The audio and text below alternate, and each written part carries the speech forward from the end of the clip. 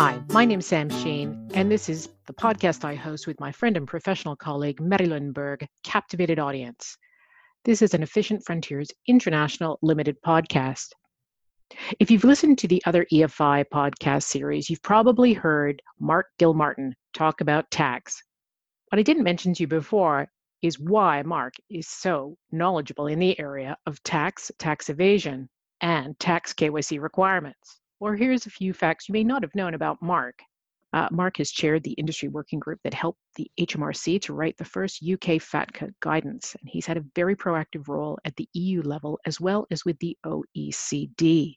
He's considered by some regulatory staff to be the go-to person when implementing tax compliance rules. And so this is why Mark is the perfect tutor for me on tax KYC and tax evasion. And this time around, we're going to take a look at some cases that focus on the investment sector. So Mark, for AML KYC purposes, it's always thought that if your customer or the customer you're dealing with is an individual, half the battle is won when it comes to establishing who's actually the owner and controller.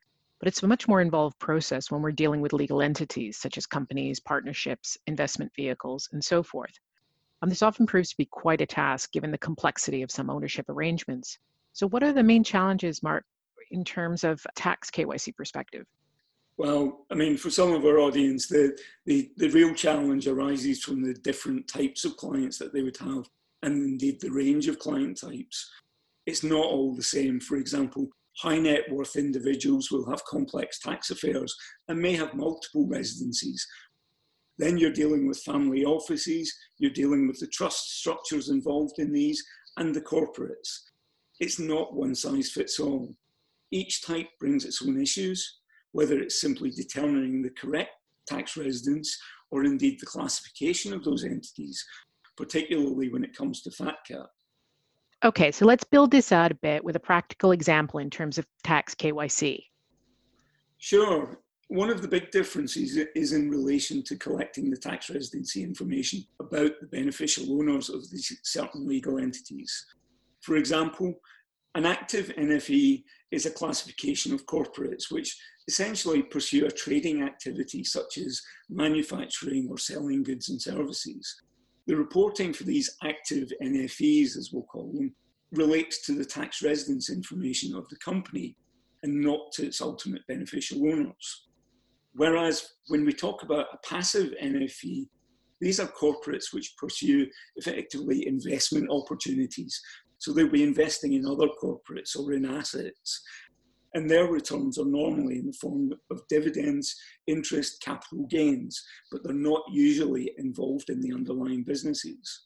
This is termed as passive income. Passive NFE is a corporation that receives more than 50% of its income in this way. Now, for passive NFEs, you need to collect not only the tax residency information about the corporation, but also its beneficial owners and its controlling persons.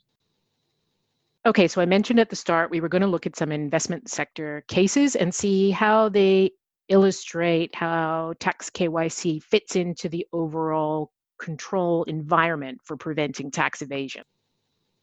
You need to really go back to the pre-FATCA days, and a good place to start might be the Gibraltar Global Securities case. So maybe, Sam, you could give us an outline refresher on that, because that was very much within the AML space at that time. Yeah, it's an interesting case. It's called the Gibraltar case, but in actual fact, the company itself is based in the Bahamas. They had set up a website where they advertised a broad range of brokerage services, and typically those were provided to broker-dealers in the US. And they also advertised they could form international business corporations, or IBCs, with nominee officers and directors. They claimed they offered these offshore services at commissions which were comparable to the mainland, by which they meant mainly the US, because those were the jurisdiction of clients they were looking to attract. Now, they promoted these services not only in the US, but other parts of North America. And they said that these were a means to allow their clients to trade anonymously without paying taxes on the profits. And they also offered an extra layer of confidentiality to protect assets from government seizures or frivolous divorce settlements. So Gibraltar ended up attracting US customers who sought to sell shares of low-priced, thinly traded micro-cap issuers. They made arrangements to hide the fact that these shares were owned by US clients. and would then access accounts they held with US-based broker-dealers to sell orders for those shares. So over a 4-year period, they sold approximately $100 million of these securities on behalf of the US clients. Mark, can you tell us a bit about some of the tactics they used to hide from the US-based broker-dealers and others that they were actually acting for the benefit or on behalf of those US clients? Yes, sure. The transactions that they were running at this time mainly fell into two types. The first that you mentioned were the microcap issuers. Gibraltar would arrange for the shares to be deposited with them, having arranged for the transfer agent to essentially redocument or retitle the share certificates in Gibraltar's name. The shares would then be deposited into various security accounts that Gibraltar maintained at these broker-dealers in the US. Now, based on the instructions given to Gibraltar from the client, they would then instruct brokers to sell the shares, so it appeared as if the transactions themselves were being done for the benefit of either Gibraltar or one of its IBCs, essentially. They would then instruct the brokers to transfer the sale proceeds to its bank account with the Royal Bank of Canada in the Bahamas. So to all intents and purposes, it looked like Gibraltar was the main owner, the beneficial owner of these. Gibraltar would then take its commission of 2 to 3% and wire the proceeds back to its underlying US client. So that was the first strategy.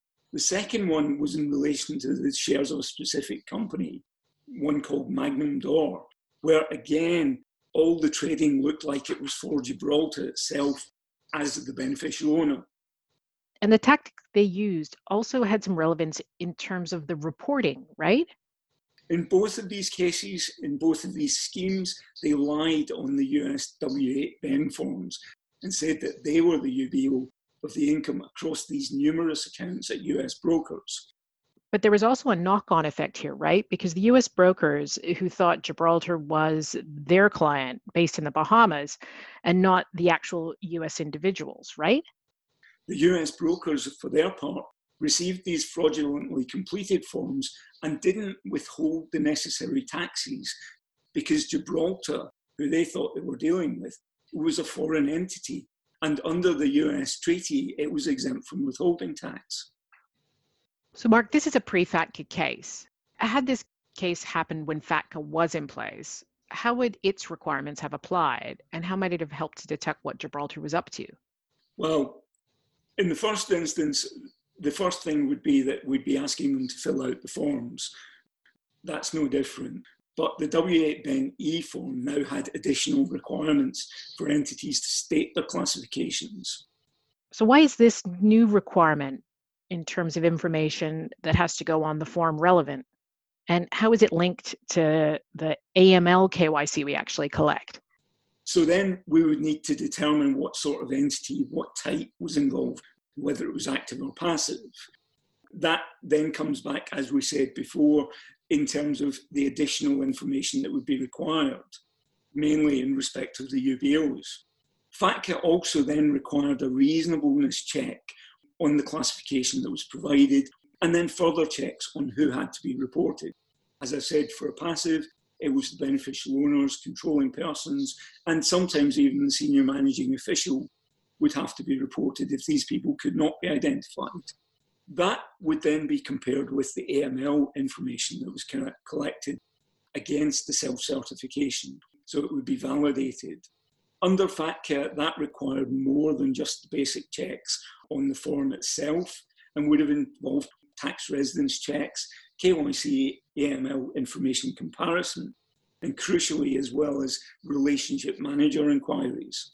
And then there was an obligation that if there was any reason to doubt the answers given and the information provided, they would have to follow up on discrepancies and either obtain a reasonable explanation for these, or in some cases, they would close the account or refuse to open the account in the first place. There's another interesting case from a couple of years ago when FATCA was in place, and it involves a character with the moniker or nicknames of Stamps and Charlie Wolf. So what happened in that one, Mark? Yes. Well, by Stamps or Charlie Wolf, I think you're referring to the Greg Mulholland case. And interestingly, I think this case also links to the Gibraltar case. because it was a similar tax evasion scheme a little bit later and post the 2010 Hire Act that brought FATCA in. Ironically, when the Bahamas were signing up to FATCA, such that there would have been a requirement to report, the undercover FBI agent that was investigating Gibraltar appears then to have been referred to other entities, but this time in Belize, known to the Gibraltar company, such as Unicorn International Securities Limited. And as I understand it, it appears that there are some familiar mutual clients to the Gibraltar folks and also some of the same tactics that were employed here. As Belize was not and is still not a FATCA compliant country, Unicorn emphasised again clients could, quote, trade with confidence because the information about the beneficial owners, shareholders, directors and officers was not even filed with the Belize government, nor was it available to the public. So hence the company could assist with securities fraud, money laundering, and crucially, there would be no US reporting. So where to next, Mark? And then from there, we go on to a case that's probably familiar to the brokers, which is the Loyal Bank or the Beaufort Securities case. In a nutshell, this was the first successful FATCA prosecution. Basically, what happened here is that the bank blatantly turned a blind eye to its US reporting requirements. And essentially, it ensured that there was nothing on file or on documentation that was given to others that would reveal any US identity of the undercover agent. And this even went all the way up to the former CEO of Loyal Bank, who was actually extradited from Hungary to face charges and was subsequently convicted. And as a strange corollary, Loyal itself, in liquidation, are currently suing MasterCard for termination of the license when the news broke, because they immediately revoked their use of the MasterCard branding, which drove the company into liquidation. Well, I think we've got time for just one more case. So what can you tell us about the 2018 case about Central States Capital Markets, LLC? This was the first US prosecution of an onshore broker-dealer in the US, and it was related to failures in the customer identification procedures and the lack of any SARS or red flag transactions follow-up. I mean, this firm offered a range of broker-dealer, asset management and public finance services. It ran a payday lending business, and it was done through the Native American tribes who basically had sovereign immunity and were tax-free in relation to this type of activity. I mean, these payday lending was at something like 700%, so it was really quite unsavory. Despite the anti-money laundering tools that they had, Central States did not use those to properly monitor the transactions involving the accounts. The tool itself generated something like 103 alerts between December 11 and December 2015, but they never checked any of these alerts or made any attempt to customize the tool default settings. So again, after opening these brokerage accounts, the tribal corporations began transferring the funds from the accounts to Scott Tucker, who was the man behind Central States. And it was to his personal account, even in round dollar amounts. I mean, in a period of less than something like 3 months, these transfers totaled over $40 million. So you could ask, why have we chosen these cases? And I think the answer is really what we've got.